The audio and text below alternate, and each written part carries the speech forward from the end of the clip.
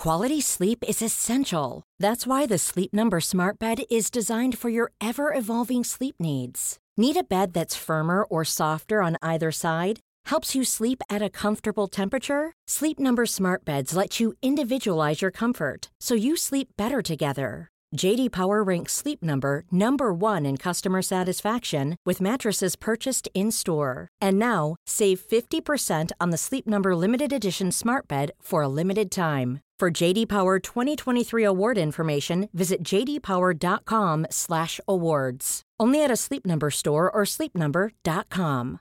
Here's a cool fact. A crocodile can't stick out its tongue. Another cool fact, you can get short-term health insurance for a month or just under a year in some states. United Healthcare short-term insurance plans are designed for people who are between jobs, coming off their parents' plan, or turning a side hustle into a full-time gig.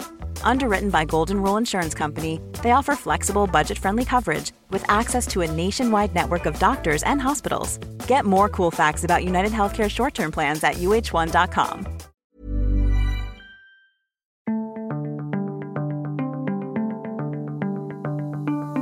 Hello and welcome. This is Unheard. I'm Freddie Sayers. It is the last day of 2021 and it's been quite a year. We all thought 2020 was pretty much the weirdest year we'd lived through, but 21 had quite a few surprises of its own. So we thought we'd look back on some of the highlights and lowlights, some of the weird developments, and maybe what it might mean for next year and the time to come. And to help us do that, we have gathered two of Unheard's biggest stars, Mary Harrington and Aris Russinos. Hello. Let us just kick straight off then. So, going in time order, 2021 began with Trump still just about around. He was still on social media. And then there were those riots, or those what's sometimes called the Capitol Hill insurrection over in Washington, D.C. A certain number of people stormed the Capitol building. It became this enormous crisis and was generally perceived as some kind of putsch or attempted takeover. And then the very next day after that, Donald Trump was kicked off all social media platforms in a kind of follow-up putsch of a kind. Aris, what was your experience of that? You're not a huge America-phile at this point. I don't think the Jan 6th putsch, or whatever you want to call it, can really be separated from the kind of previous months of political disorder in the US. Obviously, I'm very bearish on America's prospects of maintaining political stability in the future, of having smooth, orderly transitions of power and so on. I think the weird thing with January the 6th was it was this kind of Schmittian moment, right? It was like a state of exception, but there was no dictator there. It's like he led up to like an auto coup, and then I don't know what he was expecting. There was no moment there. It's funny, like even before that, I had friends like DC types who were in the months leading up to the election. What they were most worried about was during the whole period of protest, like the George Floyd stuff. Bill Barr had assembled essentially a kind of private army from like the various parts of the US kind of security state, from the post kind of 9/11. So you have all these different kind of armed agencies who all kind of assembled in DC. So you had all the parts actually of a very disorderly transition. A genuine coup could have taken place, you mean? All the moving parts are actually there for something like that to happen in the future, and actually, with a more competent actor, I think, yeah, I'd be very surprised if America's next few elections are smooth. So my response, and I want to come to Mary in a second, was I experienced it a lot as the hysteria of the left responding to it was a lot of the drama of that moment, because I think if you analyze it piece by piece, it's quite hard to find this big attempted putsch. I mean, the speeches that Trump was making were basically normal political speeches. He wanted to have a rally in DC. He obviously allowed it to build momentum. At no point did he say, let's overthrow the Capitol. He just wanted a big protest, and he had this whole thing about the illegitimacy of the result, which is what gets everyone so close to the point where they can call it a kind of attempted coup. But I don't know, I don't feel the evidence is there for it to actually be an attempted coup. And then the events itself, it was a small number of hundreds of people who overpowered or were basically let into the Capitol compound, which was a massive policing error, or maybe the police were, not to be trusted. And then they got in, and we watched images of them walking around the Capitol building like kind of awed teenagers on a school visit. They were taking selfies, they were looking at the monuments, they were sitting at Nancy Pelosi's desk. That was my experience. Mary, tell me if I'm wrong. Well, for me, actually, the image that resonated from that whole episode was not so much the Capitol Hill riot, or whatever you want to call it, insurrection, putative putsch. It was Joe Biden's inauguration shortly afterwards, which took place in front of a very carefully selected audience of exclusively the American ruling class, behind concrete barriers and with something like 10,000 members of the National Guard, ensuring that the streets were empty of any dissent or incursion, pollution by the hoi polloi. And if you put those two moments together, I mean, my one possible way of reading it is to think that on January the 6th, what happened was a last-ditch attempt by an American people who genuinely believed that the Capitol belonged to them as democratic citizens to enter that space and to say, no, actually, we want our voices heard. Whatever you think of what they wanted to say, or whatever you think of their political orientation, it felt to me like a genuine. It had a sort of grassroots energy to it, and a kind of chaotic sense of democratic participation. However kind of cack-handed it was in practice, and however disruptive it was in practice. My sense was that there was something genuine, and once people got inside, they were saying things like, "This is ours. This belongs to us, the American people." And as you say, they were walking around in a state of awe. And then the response to that was to exclude those people altogether behind a kind of cordon sanitaire. And so from where I'm sitting, one way of reading the whole episode was that in fact the putsch happened.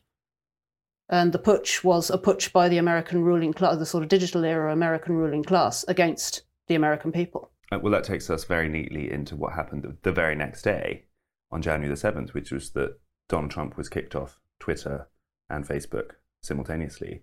Yeah. And his voice was removed. That kind of links so much into what you're saying, that the sort of reverse putsch, the top-down putsch. Yeah. And the remarkable thing of the rest of 2021, as far as Donald Trump is concerned, it almost feels weird to be talking about him, because it feels like ancient history, doesn't it? And how very, very successful that censorship was. And I remember at the time, there was lots of talk of, you can kick off Donald Trump from Twitter, but he will quickly start up an alternative social media. He will begin a new media empire. His voice will be heard. It will still continue to resonate. That did not happen. He has very, very effectively been silenced. And the whole world politics feels different without him. Many people will say that it feels better, but it's, whatever your view of that, it's a remarkable thing that it was the CEOs of social media companies in California who made that global change. Collectively, in collusion with one another. I think there's something extremely significant about that, which goes in tandem. It goes hand in hand with using the National Guard and a set of concrete barriers to eliminate ordinary, uncredentialed people from the centres of American power. And I think that's probably one of the key trends of 2021, this sense that ordinary, uncredentialed people have just been eliminated from the centres of power. Or there's a sort of growing collusion amongst the people who govern, a growing consensus among people who govern that's the prudent way forward. So, Aris, let me just put the alternative position to you, which is that my liberal American friends would say, no, never before in living memory has the legitimacy of an election result been overtly challenged by the loser. Never before have all of the institutions of liberal democracy been so undermined. He showed no respect for them. He was a danger to the republic. He was a danger to the ongoing democratic system. And yes, it was a bit heavy-handed to forcibly remove him from social media and so on, but it was a necessary step to protect the republic. Is that right? Look, just because I don't like the people making these arguments aren't necessarily wrong. Like, you could very well make that case. Like, these are, legitimate arguments. There's a lot to it. In terms of, Trump being kicked off Twitter, surely it's just, Silicon Valley CEOs sucking up to the new bosses. They don't want to be broken up. They don't want their unparalleled reach over political life and, the fate of nations to be impacted. I mean, do you think that if the situation had been reversed, Trump would have had scruples about kicking off his sort of political rivals from media platforms? I mean that's an interesting theoretical. You don't intuitively feel that he would sort of defend their right to slag him off. No, but I don't know. I don't think he'd do that. I think that's not how Trump ever rolled on social media. I mean, he was an absolute genius at internet-specific ways of fighting, which is to say you never try and rebut the opponent's arguments. You just say they're lying and then escalate. And that's just how internet meme wars happen. And Trump was just a native, hideous genius at that. That's not a compliment from the point of view of civilized discourse, but that was what he did. In some respects, I think you probably could argue that the internet without Trump is a slightly more low-key place, and there's something to be said for that. So he's silenced for now, but his presence is still felt. I think the Liberals really miss him. Let's move on to March and April of 2021. So this next section is looking at something a bit closer to home. We are looking at that amazing interview that Prince Harry and Meghan did with Oprah in a extremely luxurious Los Angeles mansion in the garden. And this is obviously mainly a kind of tabloid fodder. It's something that Piers Morgan gets very excited about. And I don't think we need to sort of focus on the evils or merits of Meghan or exactly what her relationship with the Queen was or wasn't. But it does feel significant in that this was a kind of clash of values.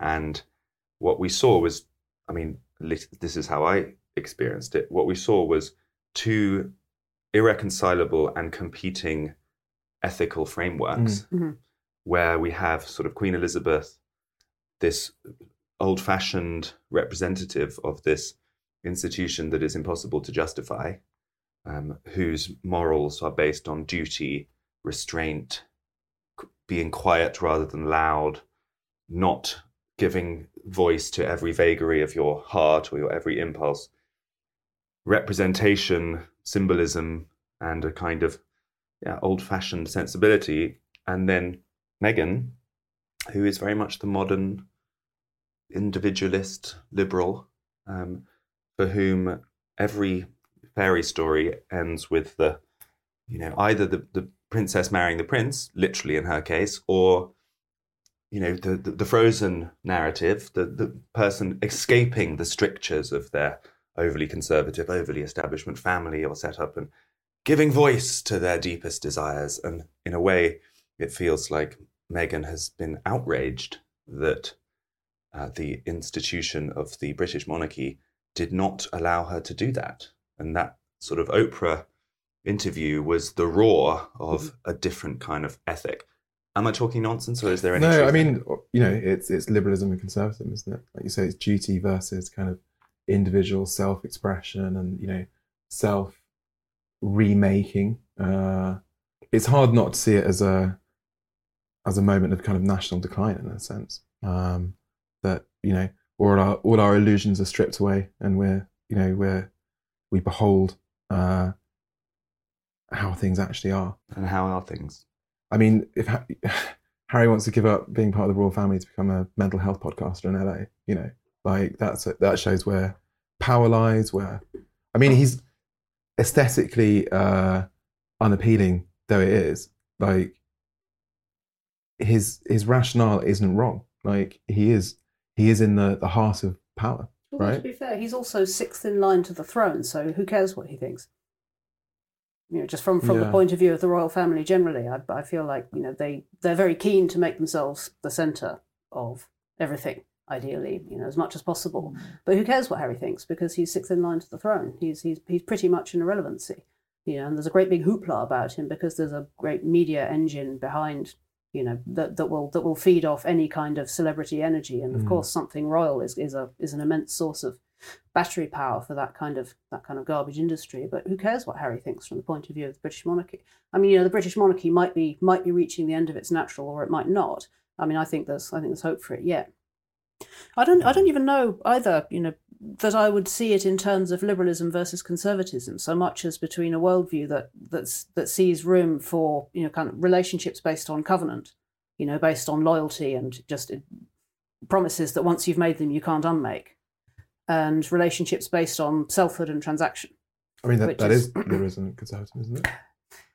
I think no, because I think I see the left and the right as sort of two cheeks of the same backside, within the overall overarching liberal framework. And actually, in as the British royal family, I think of as a sort of a kind of it's the covenantal mode it's the covenantal relationship in kind of survival mode within that political framework. Actually, in that sense, it does echo the Edward VIII scandal in the 30s, yes, which is often talked about. It's not just that Wallis Simpson was also American and there are other kind of aesthetic parallels. It's also that he also wanted to follow his heart rather than stick to his covenant. Stick to his, exactly.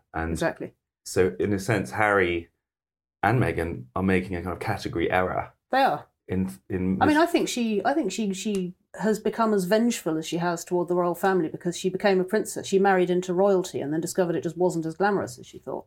I mean, if you think about the British aristocracy, their carpets are always fading at the edges and their houses are freezing cold, and they're full of dogs, and everything's just not actually that glamorous. I can well imagine that having come from LA and Hollywood and being used to people really genuinely, absolutely, conscience-free bowing and scraping to her all the time, she was horrified to discover that in the royal household, servants have views, and there might be ways to express them, but in fact the relationship is much more complex and also, much more mutual. They were literally put in Frogmore Cottage, which is it's a cottage. It's not a palace. It's a lot less than whatever the Los Angeles mansion was that they now inhabit. And I think she was appalled by the lack of glamour involved in being a British princess, and has whisked Harry back to LA into where glamour and where aristocracy really is boundless.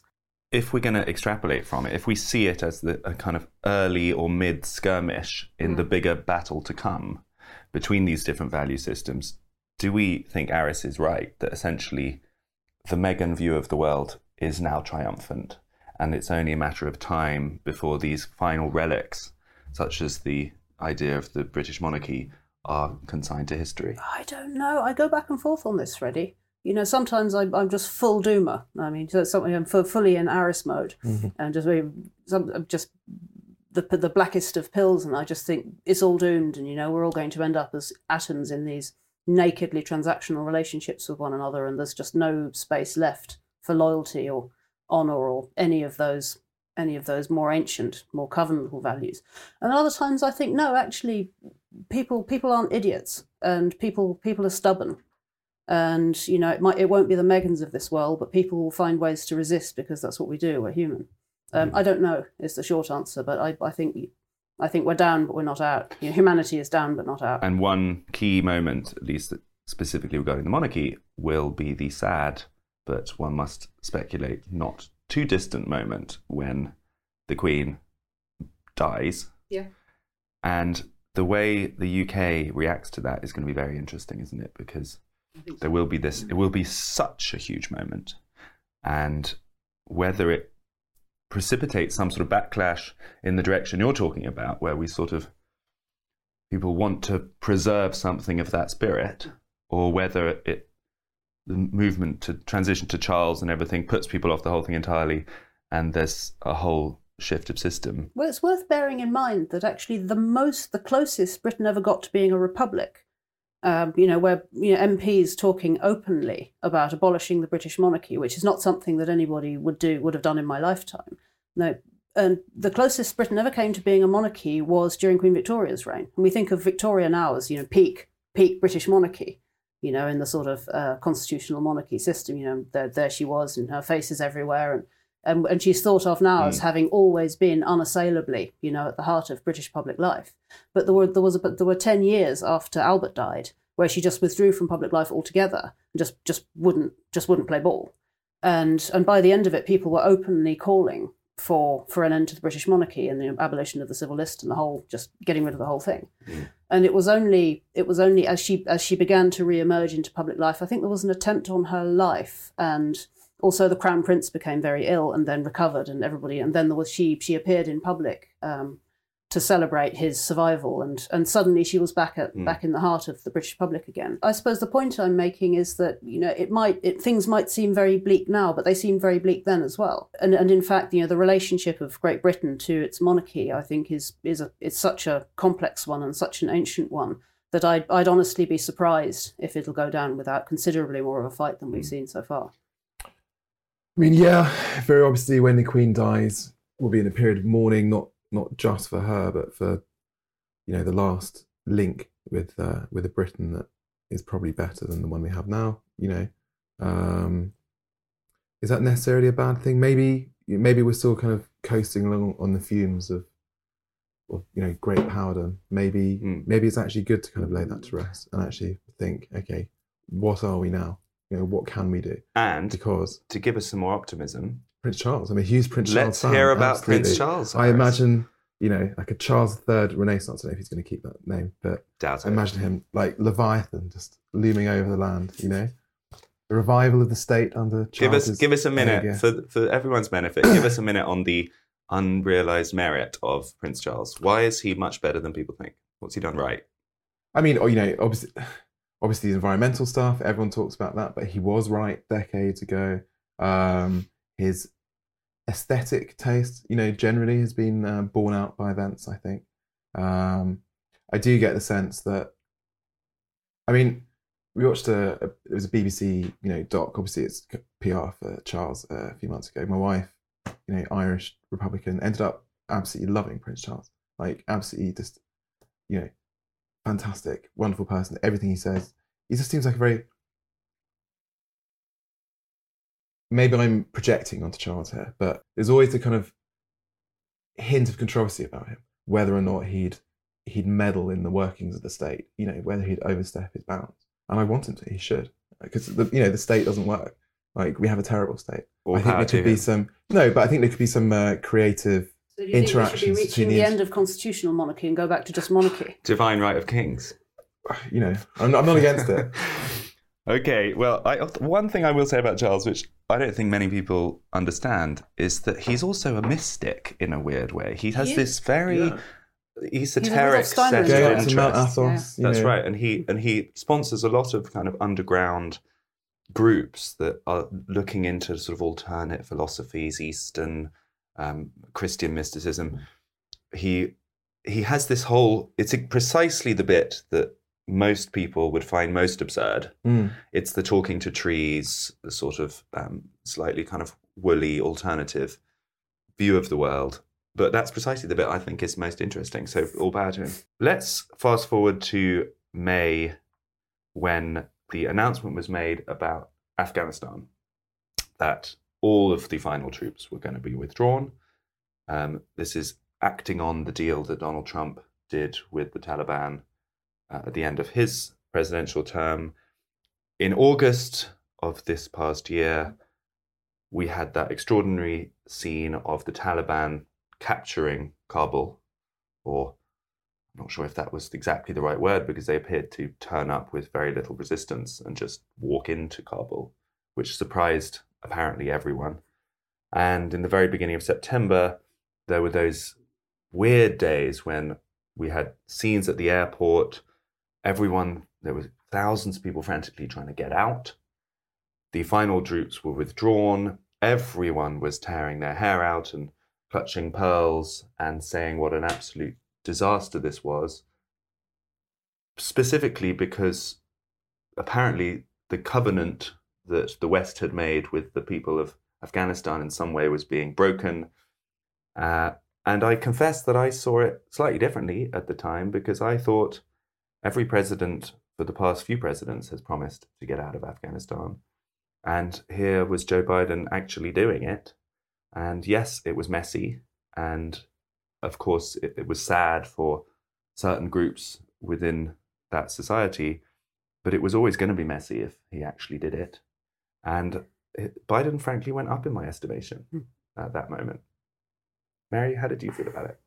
It was a very, I thought, significant moment in a lot of big stories that we've been telling ourselves about how the world works for some time, particularly.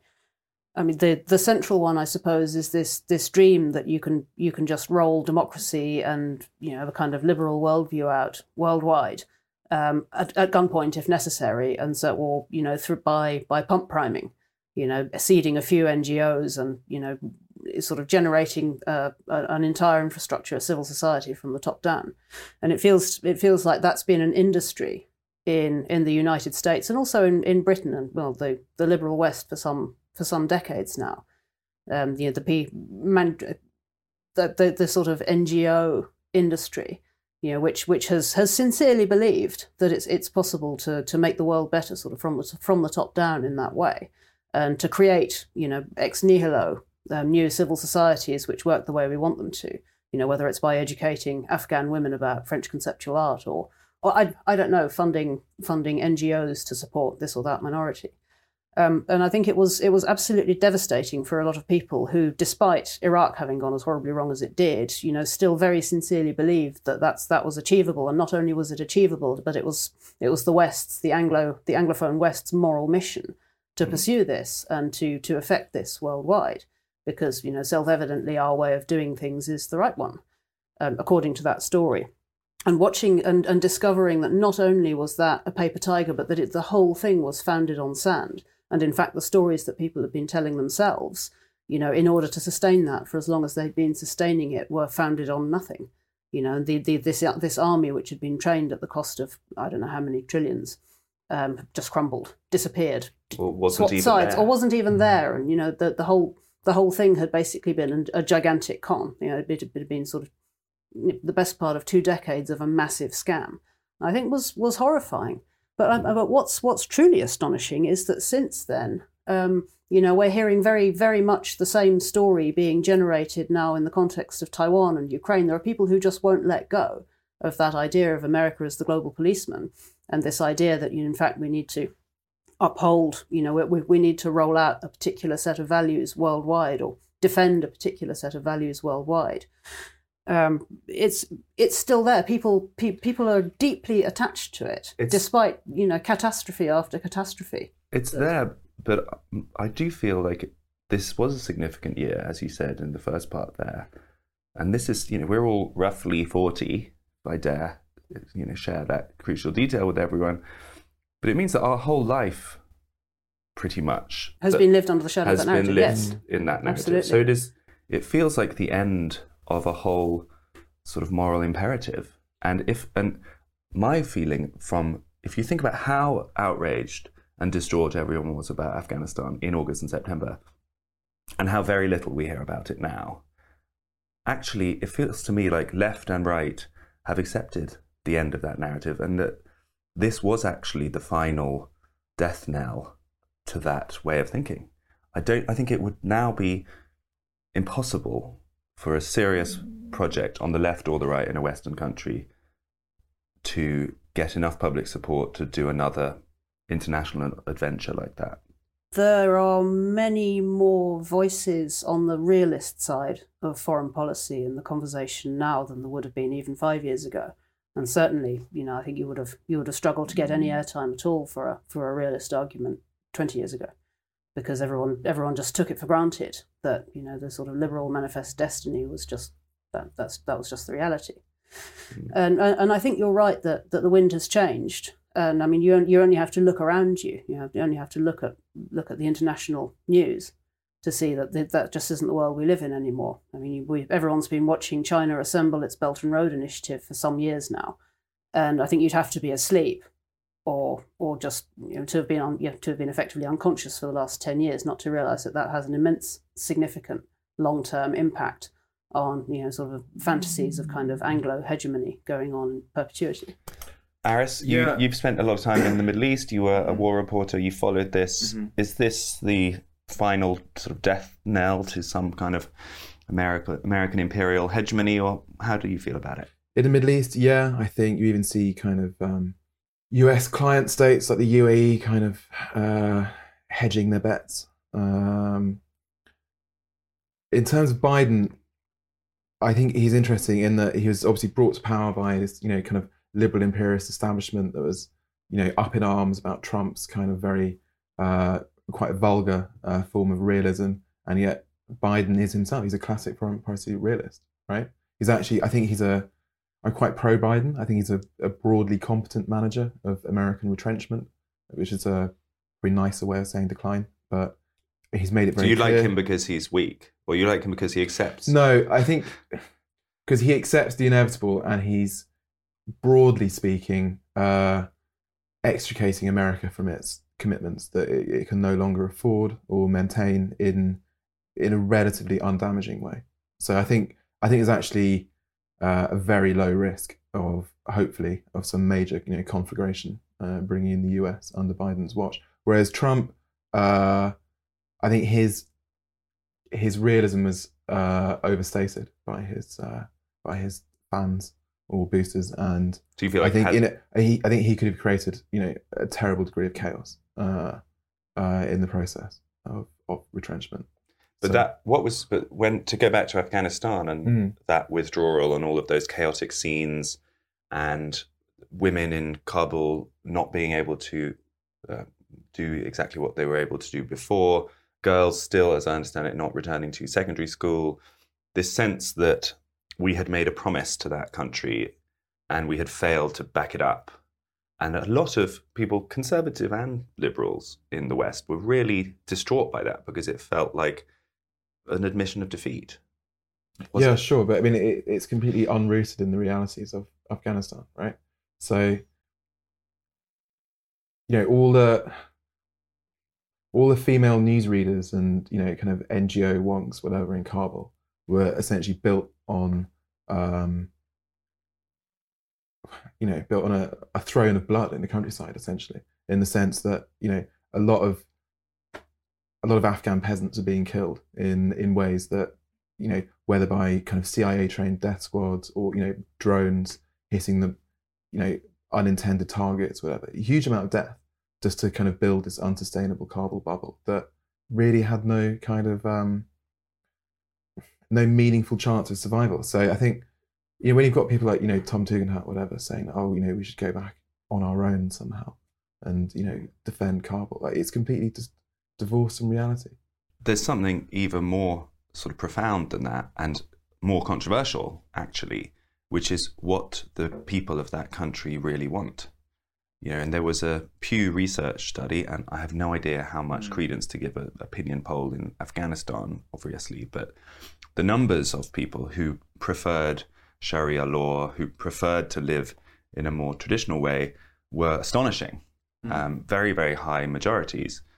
And, you wonder whether the situation in Afghanistan, with all of these rural provinces just unrecognizable from the metropolitan center, is oddly similar, or at least a kind of parallel version of what we have in Western countries, where there's a minority in the more metropolitan areas who prefer this more sort of progressive internationalist future, and maybe the majority prefer to live as they're used to. Is that a possibility?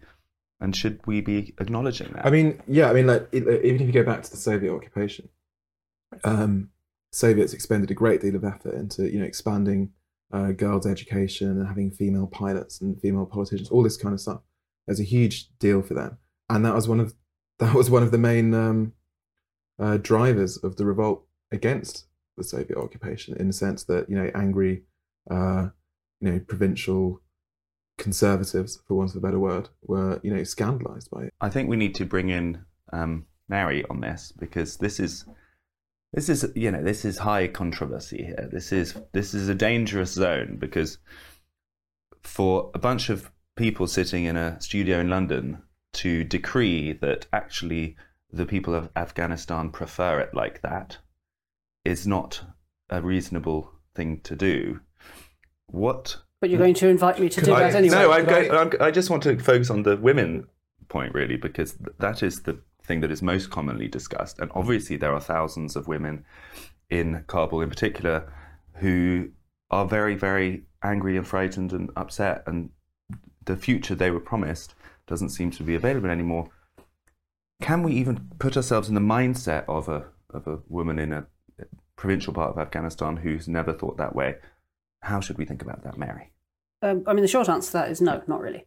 But one of the themes I often come back to in my writing is the extent to which cultures, all the way down to the granular, well, particularly really at the granular level of family life, which is to say sex roles and, how men and women live together, and how we raise children and how we exist in extended families. It's impossible to disaggregate that from the wider material conditions that any given social group lives in. You just can't. And to put that slightly more bluntly, it means you cannot roll out the kind of progressive mindset which is common to and arises in a high-tech, affluent, modern world. You just can't roll that out in a context where people go to the well every day for water and there's no electricity or regular sanitation. Now, I will freely admit that I don't know an enormous amount about how Afghan peasant women live, but my sense is that it's not a high-tech, affluent, modern civilization. Life is hard. It's certainly true, and plenty of and actually, in fact, the Taliban have written very compassionately about this. Maternal death rates are extremely high among Afghan women. Life is very hard. Depression. Unhappiness is high. Death rates are high. Illness is high. Infant mortality is high. The Taliban have written about this and spoken passionately about wanting to improve those very immediate physical conditions for women in Afghanistan. I should say we take the Taliban's pronouncements with a healthy pinch of salt. Indeed, but I think we should take everybody's pronouncements on what's going on in Afghanistan with a healthy pinch of salt. My point is that, from the point of view of a peasant woman in rural Afghanistan, it might be more relevant to have a group taking an interest in infant mortality in your area than in whether or not you can enjoy the conceptual artworks of 19th century France. That might just be more to the point, really. Is there running water and vaccinations for my children? Perhaps even more important than that is just the fundamental fact of security. Yeah. We did an interview here with Clarissa Ward, who is a CNN highly liberal internationalist correspondent. She's the chief foreign correspondent for CNN. And she was not disagreeing that large parts of the Afghan population were happy to have that Taliban back, because they fundamentally choose security over chaos. Yeah, I think an enormous... That's the kind of basic offer of the Leviathan, isn't it? A vast majority of ordinary normies, whatever normie means in a given context. But I'd say, I'm willing to bet that for normie Afghan families, it's more to the point to have availability of fresh water and preferably not to have your children bombed than it is, to have access to the full Western panoply of minority rights. I'm willing to bet that most of them just don't really care about that. Mm. And more to the point, a number of them would feel that the two things are actively in conflict. And actually, just yesterday on Unheard, we had Rory Stewart, again, a liberal. Mm. I'm not sure exactly how you describe his politics. He was a Conservative MP. He's not anymore. Saying that we should re-engage with the Taliban and potentially recognise the Taliban government in order not to make them more of a sort of pariah than they actually are. Yeah, I fully agree with that. As you're saying, they need to provide basic governance, they need to provide basic security to kind of to win over the people and to prevent Afghanistan's torment going on longer than it should. But I mean, they're failing at the moment at preventing ISIS attacks. So, ultimately, we're going to need to help the Taliban to fight ISIS, which seems like a strange irony after 2 decades. But I'm going to move on because we got into a kind of beginnings of a gender discussion at the end of that section on Afghanistan. And our next topic for 2021 was the British court's decision to uphold Maya Forstater's argument that her rights to have gender-critical beliefs were defendable in an employment context, and it is not legal since that Maya Forstater judgment of June to hold a gender-critical feminist views against her. I'm going to turn to you, Mary, since this is a topic which you have written a lot about. Do you feel that those events and 2021 in general was some kind of turning point in the conversation around trans? I suppose the first thing I'd say, just returning, forgive me, to Afghanistan for a moment, I think we could look at, the argument over what Afghan women want and the argument over, whether or not woman can even be defined as two ends of the same argument, or as two lenses on the same question of what exactly we understand by sex roles and in what context. And I think the stark differences between arguing on the one hand about whether or not it's possible to liberate Afghan women from the roles which are to a significant extent imposed by the material conditions of living in rural, semi-desert, war-torn Afghanistan, versus the absence of roles which are enabled, which is a condition almost pretty much entirely enabled by living in a high-tech Western society where, certainly for knowledge workers, there's very little meaningful reason why a job shouldn't be done just as well by a female person as a male person. So at one end, you have a question about whether or not Hey, I'm Ryan Reynolds. At Mint Mobile, we like to do the opposite of what Big Wireless does. They charge you a lot. We charge you a little. So naturally, when they announced they'd be raising their prices due to inflation, we decided to deflate our prices due to not hating you. That's right. We're cutting the price of Mint Unlimited from $30 a month to just $15 a month. Give it a try at mintmobile.com/switch. $45 up front for 3 months plus taxes and fees. Promo rate for new customers for limited time. Unlimited more than 40 gigabytes per month slows. Full terms at mintmobile.com. Hey, it's Danny Pellegrino from Everything Iconic. Ready to upgrade your style game without blowing your budget? Check out Quince. They've got all the good stuff, shirts and polos, activewear, and fine leather goods, all at 50 to 80% less than other high-end brands. And the best part? They're all about safe, ethical, and responsible manufacturing. Get that luxury vibe without the luxury price tag. Hit up quince.com/upgrade for free shipping and 365-day returns on your next order. That's quince.com/upgrade. Hiring for your small business? If you're not looking for professionals on LinkedIn, you're looking in the wrong place. That's like looking for your car keys in a fish tank. LinkedIn helps you hire professionals you can't find anywhere else, even those who aren't actively searching for a new job but might be open to the perfect role. In a given month, over 70% of LinkedIn users don't even visit other leading job sites. So start looking in the right place. With LinkedIn, you can hire professionals like a professional. Post your free job on linkedin.com/people today. Hey, it's Ryan Reynolds, and I'm here with Keith, co-star of my upcoming film, If, only in theaters May 17th. Do you want to tell people the big news?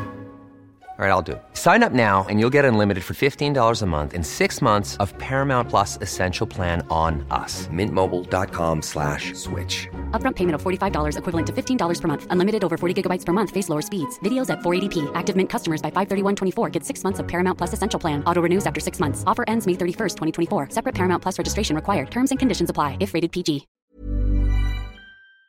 Whether or not women can be the same as men, because of one set of material conditions. And right at the other end of the spectrum, you have the world the arguments that we're having over here, which are about whether or not there is even any meaningful differences between men and women, because the material conditions we live in render those differences almost irrelevant, except in some very specific contexts, which is really what about this argument over quote unquote gender critical beliefs is about. So why, I guess we should, just in case there are viewers who haven't followed it or think that it's a peripheral sort of storm in a teacup culture war kind of argument. A lot of people think that, I think, that this so-called trans debate is something that happens on social media whilst normal people don't really engage in it. Why do you think it's important? The gender critical argument states that while in the course of ordinary life, there are very few meaningful differences between men and women. For example, you know, a lawyer who's a woman is just as capable of doing a great job lawyering as a lawyer who's a man. So, you know, who cares? Who cares about sex differences? And people want to extend the principle of who cares about sex differences for quite, you know, in good faith, for feminist reasons, to just everything. Even to the point, really, of saying, you know, if you want to be a woman, even if you have a male body, then you ought to be able to be a woman, because in fact we've all agreed that there are no meaningful differences between the sexes anymore, and that is our settled feminist view. And on the other side, the argument is that actually no, that isn't true, because there still remain a number of contexts in which physiologically the differences between men and women remain politically salient.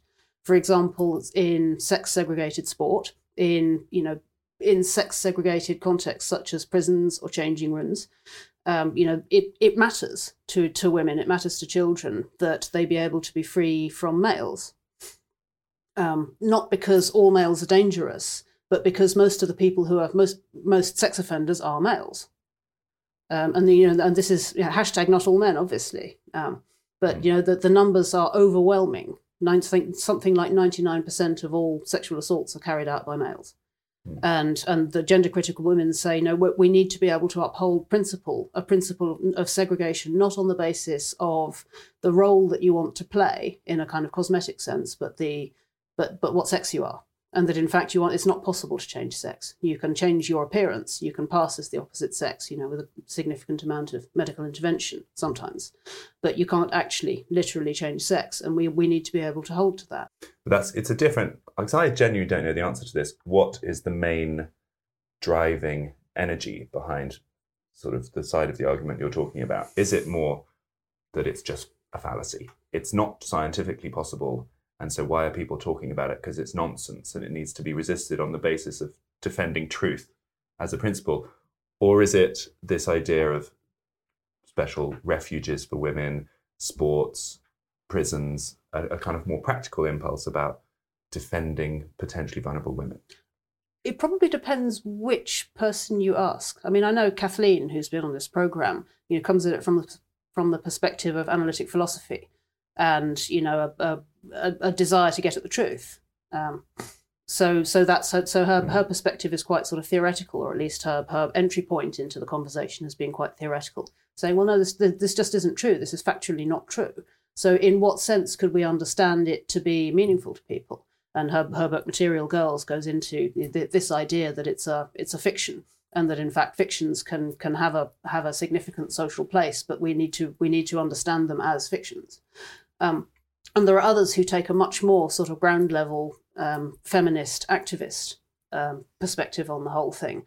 In Californian prisons, female inmates are now being given condoms because gender identity is now treated as the same as sex for the purposes of deciding which prison a convict should be assigned to. The sort of opposition is always that there are these very rare, exceptional examples of violence in a prison, or the kind of examples you're talking about, which are then picked up and it's presented as if they happen all the time. That's the argument you kind of hear. I suppose I would turn it round the other way and say, well, how many sexual assaults that would otherwise not have happened are an acceptable price to pay in exchange for people's gender identity being respected at all times?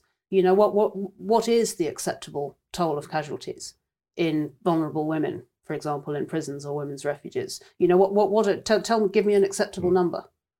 Okay. How many extra rapes is actually okay? Let's return a little bit to what we began talking about, which was what happened earlier this year. We've done the sort of background there. Do you feel that 2021, the year just passed, with that big legal judgment connected to Maya Forstater, with what seemed to be a slight change in atmosphere, at least in the UK media, with the intervention of people like J.K. Rowling, with more and more mainstream commentators from mainstream publications coming to the defense of people who took that view, even a number of people in the Guardian group. Do you think it's a turning point? And do you think that argument is sort of moving behind us? I think it's too early to tell, to be honest, Freddie. On the one side, but I do think it's very interesting the way the gender critical resistance has taken off in the UK. People who object to that resistance in the United States now refer to Britain as Turf Island, or rainy fascist island. So Britain is now considered a pullulating hotbed of gender critical feminism, and people don't understand why this horrific thing has happened. I think it's mostly down to Mumsnet, if I'm honest, which is straightforwardly a forum for women who have children to exchange views, which has been a hotbed of turf radicalisation for well over a decade. In fact, while I was still on the other side, I was a Mumsnetter, and these arguments were happening ferociously, back in the late noughties. But is the tide turning? I don't know. What I've been seeing happening, and this has been taking shape really very slowly over the last decade. From being very much a conversation among mothers, happening on a website in say 2008, 2009. It's begun to coalesce really from the grassroots up via input from women who have experience of trade union organising, to an extent mothers who are just people who get things done. The backbone of ordinary society is mothers who just get ordinary stuff done. Because I think one of the central themes of the critique has been this sense that the pro gender ideology side has been imposing a sort of orthodoxy from the top down, which has in fact come through the universities and is being imposed just via a march through the institutions, and graduates, arts graduates who come out of the universities and they join NGOs and they bring these views with them because they're just sort of endemic in universities and have been for some time, and that in fact that it doesn't have a great deal of traction, it doesn't have a great deal of popular traction beneath that, amongst ordinary people. And so in a sense, I think there are some strong analogies, much as some gender critical feminists would object to this, with what happened with what happened in the Brexit vote. This sense that there was a consensus among people and the very top layer of society, and beneath that, in fact, opinion was much more textured and in some cases, very strongly opposed to some of the things which were just being rolled out as self-evidently true. I'm going to bring in Aris here because sure, you may not want to dive straight into the trans issue and get sort of online hate or whatever inevitably comes from that. But if you want, it's a very neat example of the kind of controversies that we get a lot of, where there's a sort of intellectualized, elite/university-driven view of the world, which then gets resisted by something a little bit more earthy that itself then gets called scandalously immoral. This happens time and time again. Do you observe this? What I was going to say is, leaving aside the specifics of the trans debate, what I am allergic to is this kind of, conservative framing of, it's a victory for free speech. I think this whole kind of conservative emphasis on free speech is just a cope, basically. I think it's a way of... Ultimately, I don't necessarily believe in free speech. I don't think anyone really does. I think people fundamentally want their views supported and propagated, and their political opponents' views vilified and condemned and hounded out of office. And I think this may not be a good thing. It's not an ideal situation, but I think the nature of politics in the 21st century, at least, is this kind of totalizing, war of all against all, in a sense. I think it is. I think it's a bleak view, but I think that is true. It's a kind of, all politics, when you see it, is this kind of, Schmittian friend-enemy distinction. Once you see it, you realise it's everywhere. And I think the emphasis on free speech made by, liberal conservatives is fundamentally an expression of weakness, because it's an expression of their inability to control the institutions which create the parameters of political debate. So I think it's like this, desperate last-ditch kind of defence. Like, as long as we have free speech, we can, we'll survive as conservatives. But it's just a very frightening alternative world you're suggesting there, because I'm not promoting it, but I'm saying that's how I think it actually works. But in a sense, it's a self-fulfilling prophecy, though, because if both sides of a heated political argument conclude that there can be no middle ground, and that the institutions that are there to arbitrate and protect the minority view, etc., in other words, the liberal institutions, can no longer be trusted, and it is your war against all, we really are in a whole new world where the extremes will gradually become dominant. It feels the inevitable result of a world where people have lost faith in the kind of mediating institutions. Is that where you think we're headed? Yeah, absolutely. And like I say, I'm not saying that's a good thing.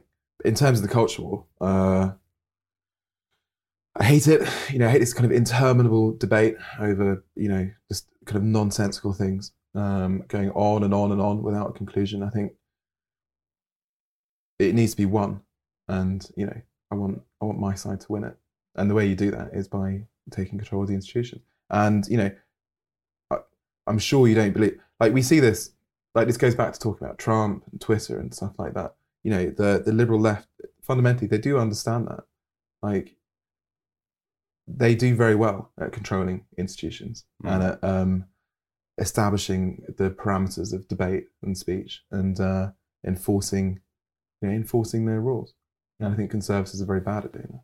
I mean, just returning for a moment to Forstater, and what I find more interesting actually about that than the truth claims or otherwise of both sides, or the granular feminist argument. What I found interesting to track over the course of 2021 has been the way in which the gender critical feminists have grasped how things actually work now politically.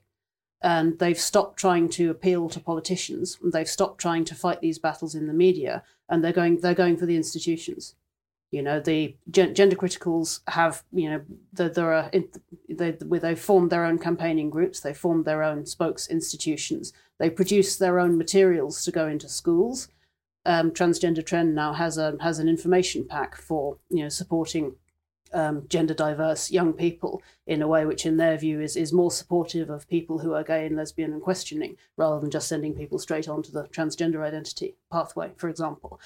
And also there's been a very concerted pushback against the Stonewall Diversity Champions scheme, which has been a crucial delivery mechanism for institutionalizing sets of policies and procedures via the HR departments of an enormous number of British public and private sector organizations. So in effect, sort of laundering Stonewall's view of the world into just the ordinary course of things via HR departments, and the gender critical movement has stopped trying to argue the toss in the media, or stop focusing on arguing the toss in the media, or sort of really even debating the principle of free speech, and they're fighting the battle on in institutional grounds instead, and saying, no, actually we need to push back against Stonewall. No, actually we need to get these institutions out of HR departments.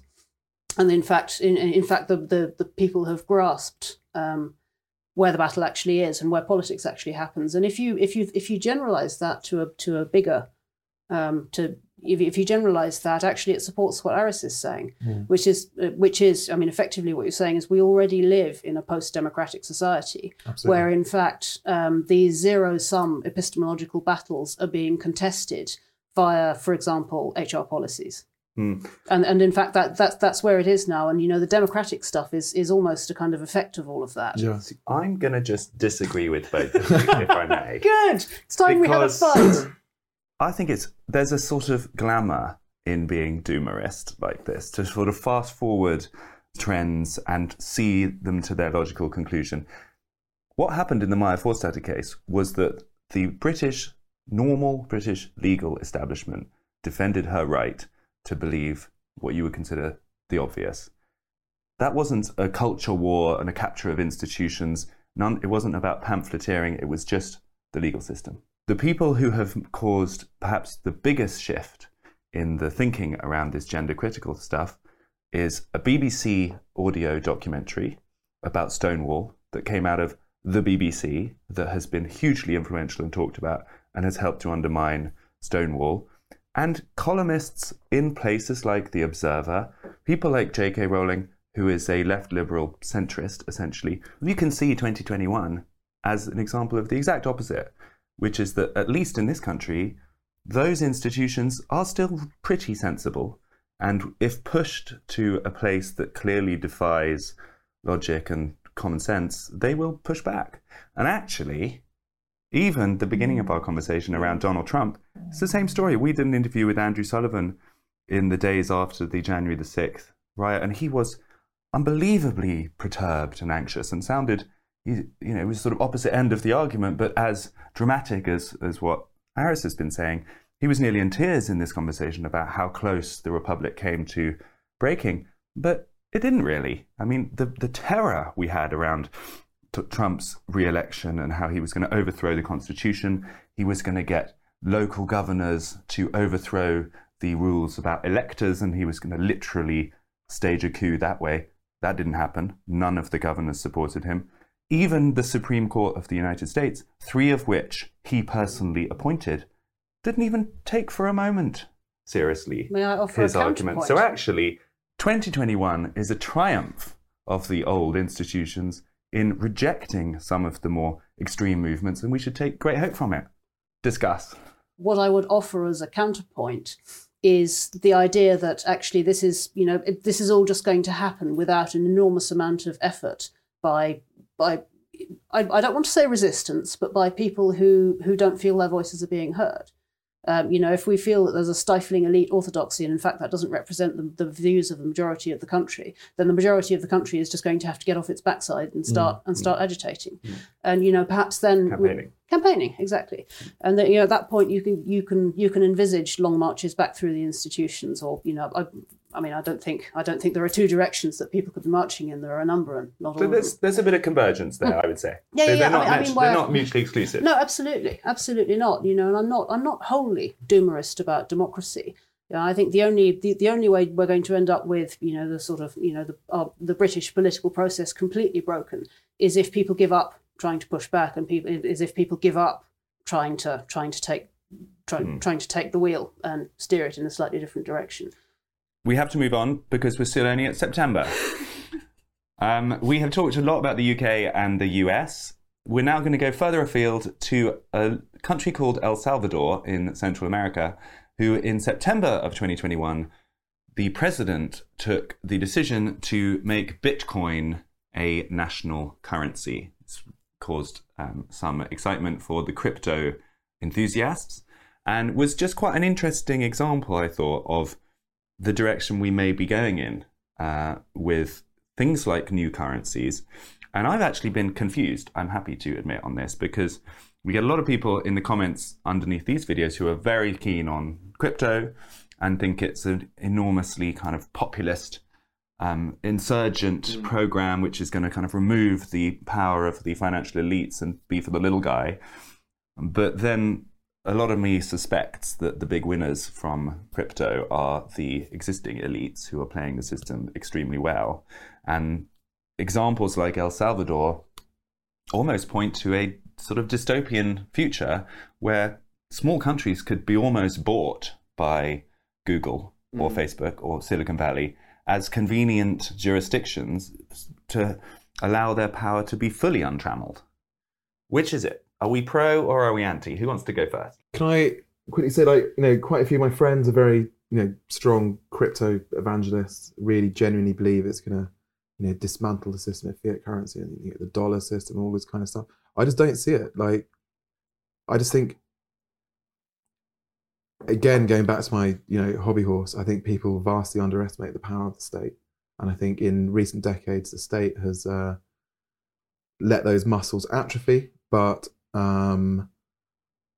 crypto just isn't regulated. Or, I think if it ever posed a genuine threat to the dollar or to the international financial system or whatever, it would just be regulated out of existence. It would be driven, completely underground. It would have been banned from China, for example. Well, yeah. I mean, but you just need the US or, the EU or whatever to do it. and then it doesn't really matter if, you know, some tiny Central American country, you can go and, you know, purchase your orange juice with like some minuscule fraction of a Bitcoin.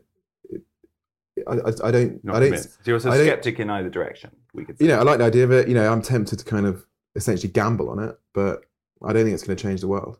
But maybe, I don't know. The thing is, put the crypto movement and things like Bitcoin together with a more assertive power of the state, which we've seen a lot of during these COVID years, and you get to centralized digital currencies issued by states. And there is this big movement. China has issued its own. We have Britcoin coming, apparently, according to Rishi Sunak.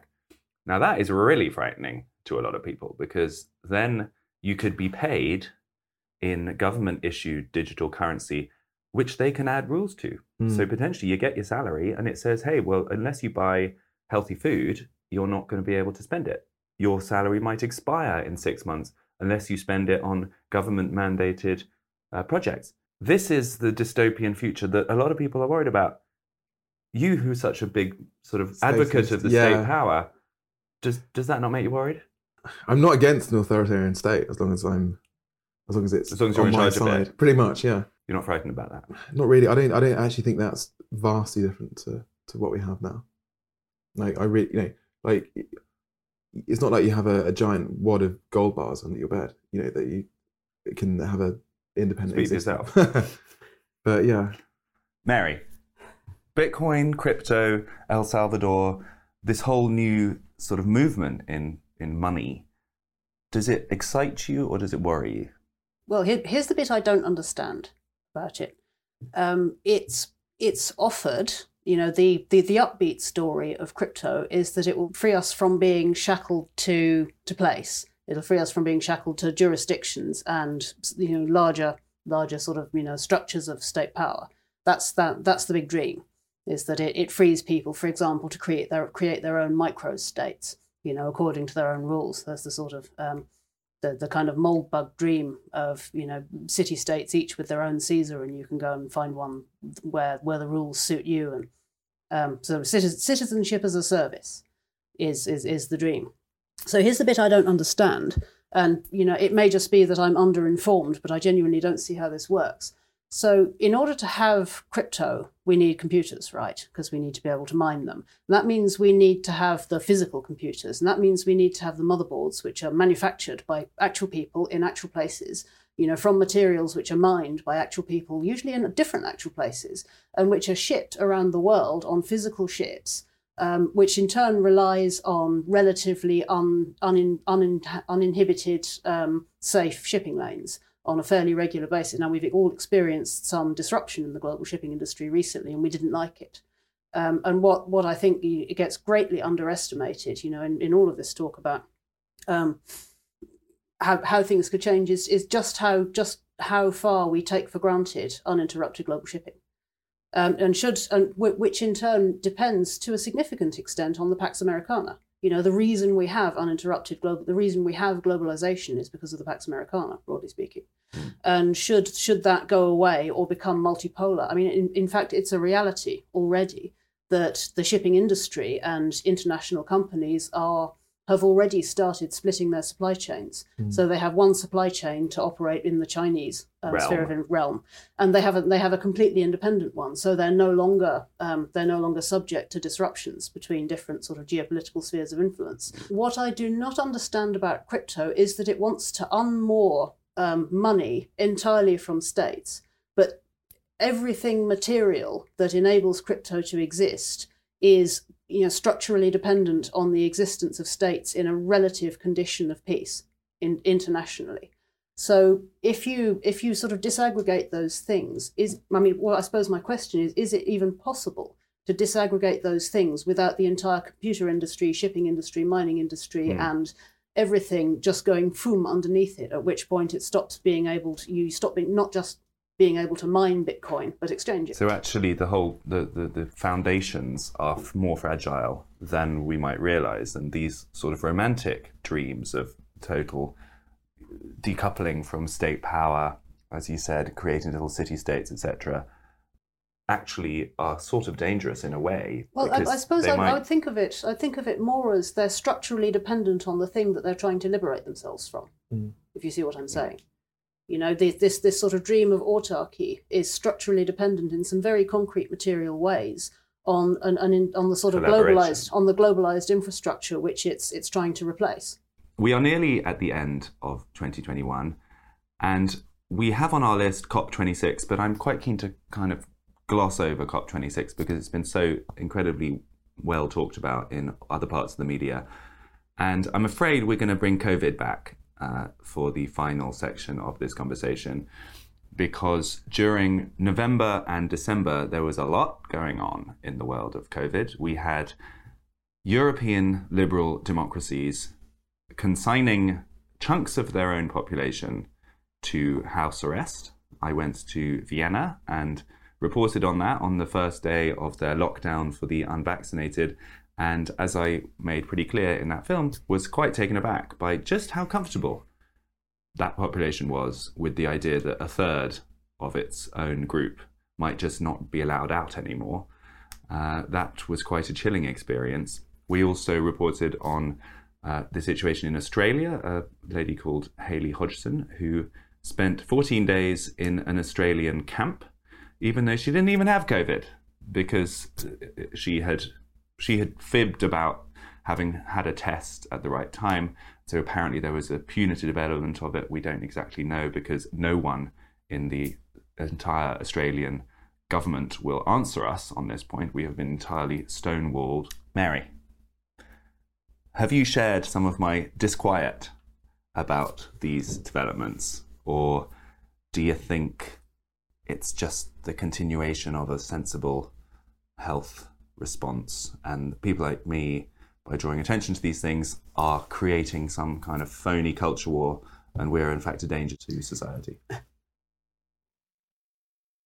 On COVID, a very observant friend of mine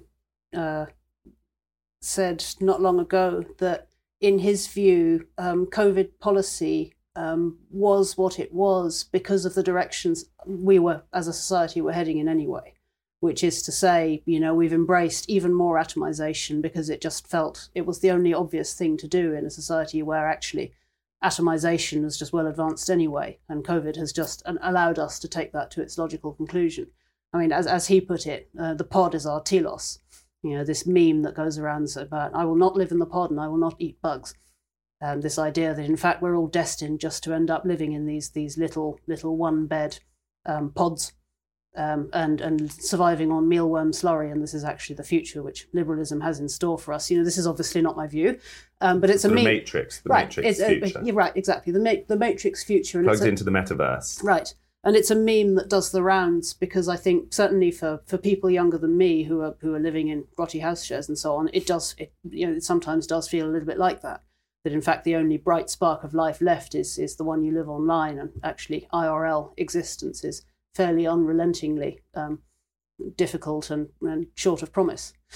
And there is a view out there, for some at least, that COVID policy has just accelerated that tendency in societies generally. I mean, I'm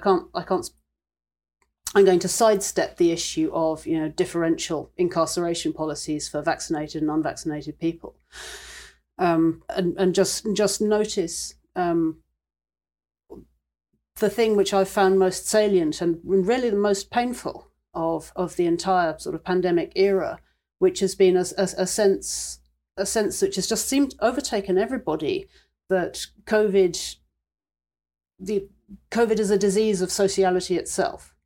That the only way we can escape COVID is just by eliminating all spontaneous, unsurveilled interpersonal interactions.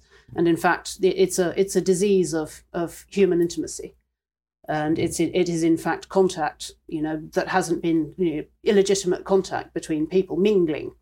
A sense that just by interacting with one another, we're somehow polluting one another, and that in fact the only ethical way to act in this world is to retreat into our pods and engage, as much as possible remotely. There was a story, wasn't there? I think it was South Korea that was road testing a kind of program to Untact. reduce Yes. Untact, which has been accelerated during. This is a program to eliminate all human interaction from everyday life.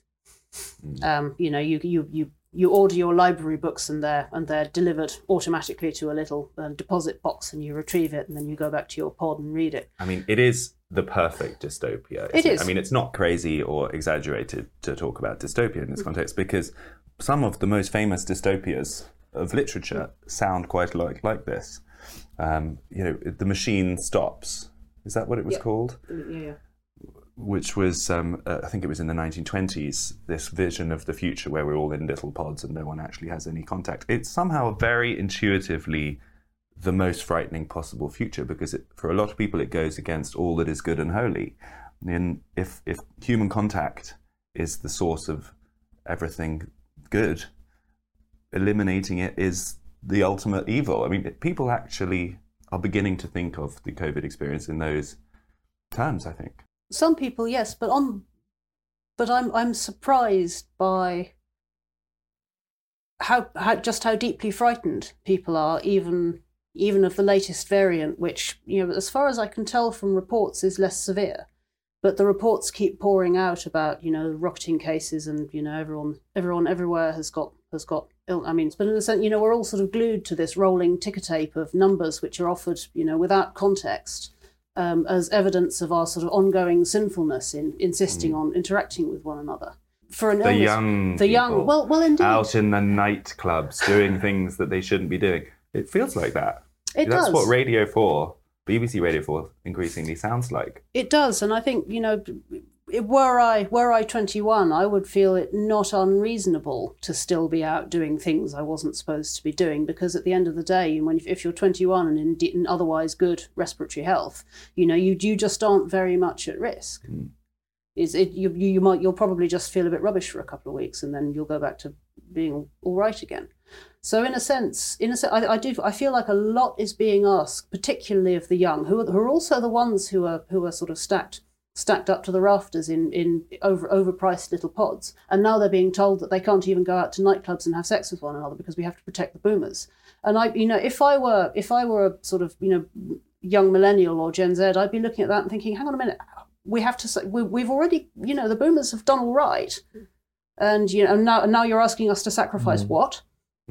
Aris, I've been looking forward to this discussion, actually, because you and I thought somewhat differently about the whole COVID. I'm just going to caricaturize your own views for you, which is that I remember distinctly in the beginning of the pandemic, you were quite sort of moved and inspired by the assertion of the state and the clamping down on nonsense ideas of individualism and everyone having a moral purpose to get together and defeat the virus.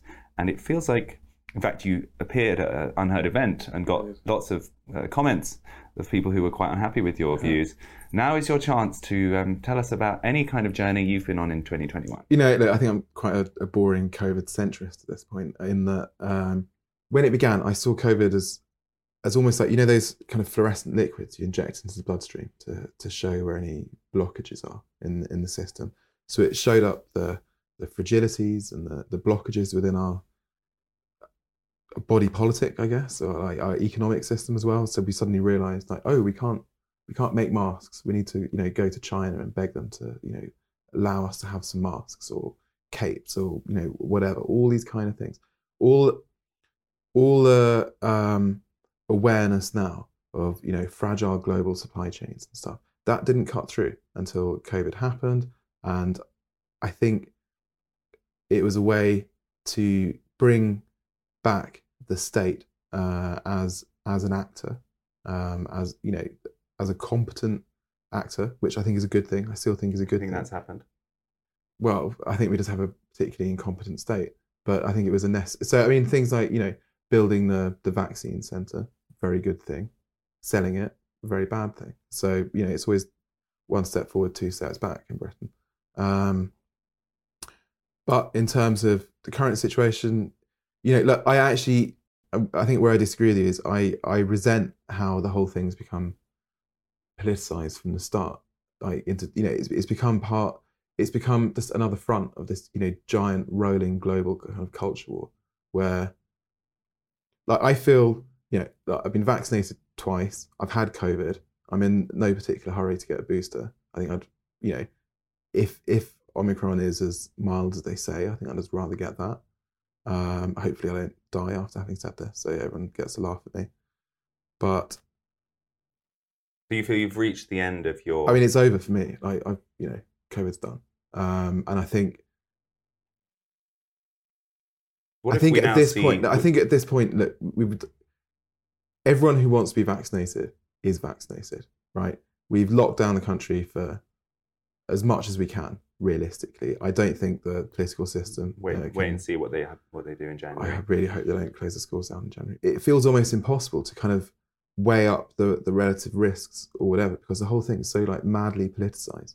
I think it's interesting that you have reached this point, at least, of feeling that it's sort of enough for you now.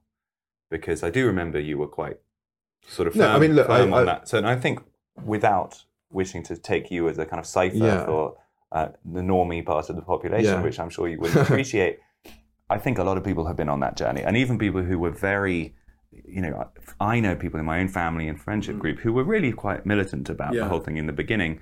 And they've just sort of said, I'm done now. Yeah. At this point, it's 2 years down the line. We can't go on like this. Yeah. At some point, we can't just live hand to mouth on updated vaccinations to find out if we're going to be allowed to leave our houses or not. Yeah, absolutely. I mean, look, I was very hawkish until there were vaccines. Like I say, everyone who wants the vaccine has had the vaccine now. Like even with 2 jabs, I think my chance of dying is very, very low, hopefully. How much more? What more can we do? Yeah. I mean, one thing I would actually take issue with what you said just previously is this idea that it's been in any way a reassertion of state power. Because I think what we saw during this COVID period was states reduced to sort of pupils in a classroom who were competitively ranked in things like the Financial Times on certain pre-agreed metrics and literally put in rank order and given awards if they're at the top of it or punished if they're at the bottom of it. And in fact, if anything, it felt like a diminution of state power because whatever was decided at the level of the World Health Organization or by a few leading Western nations was then very rapidly copied by the entirety almost of the world. And we famously hold Sweden as an exception to this, and there were others.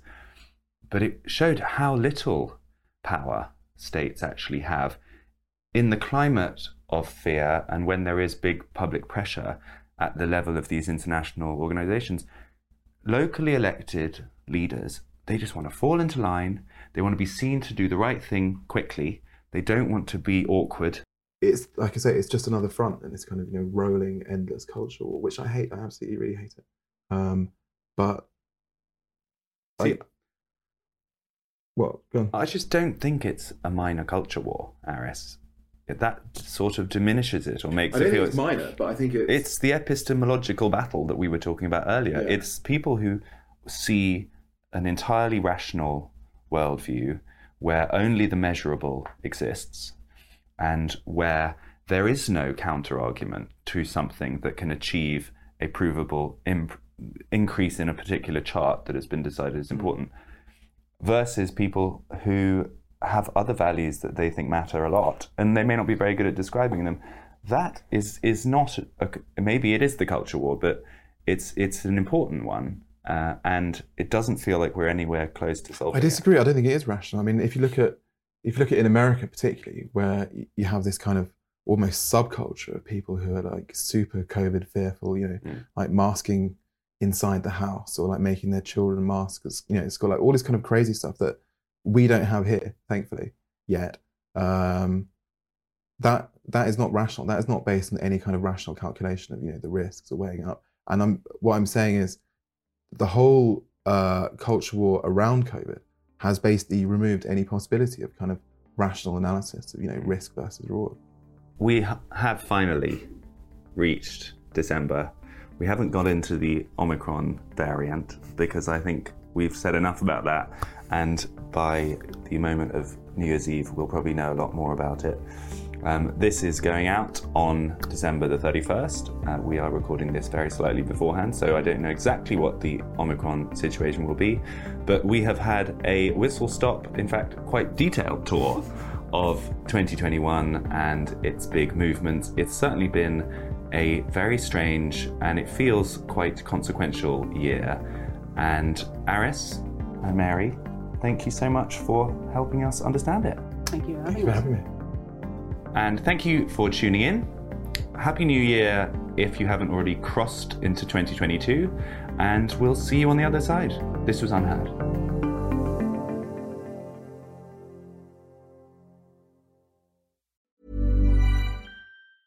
Hey, it's Paige DeSorbo from Giggly Squad. High quality fashion without the price tag. Say hello to Quince.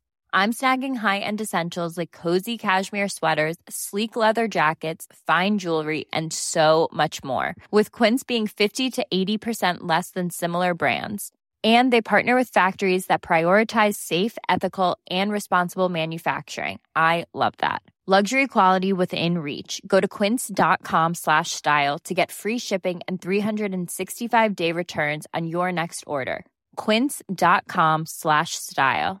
Even when we're on a budget, we still deserve nice things. Quince is a place to scoop up stunning high-end goods for 50 to 80% less than similar brands. They have buttery soft cashmere sweaters starting at $50, luxurious Italian leather bags, and so much more. Plus, Quince only works with factories that use safe, ethical, and responsible manufacturing. Get the high-end goods you'll love without the high price tag with Quince. Go to quince.com/style for free shipping and 365-day returns.